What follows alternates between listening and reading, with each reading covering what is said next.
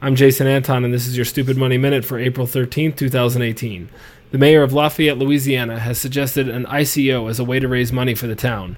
Mayor Joel Robidoux suggested that by using a token, the town could, quote, develop solutions targeting government inefficiencies and, more importantly, alternatives for financing public infrastructure, unquote. WTF is an ICO. An initial coin offering is like an initial stock offering, except coins can represent shares, money, or actual goods or services. SMH, we are selling Ethereum Classic and buying Bitcoin, mining Monero, and holding Bitcoin and Litecoin.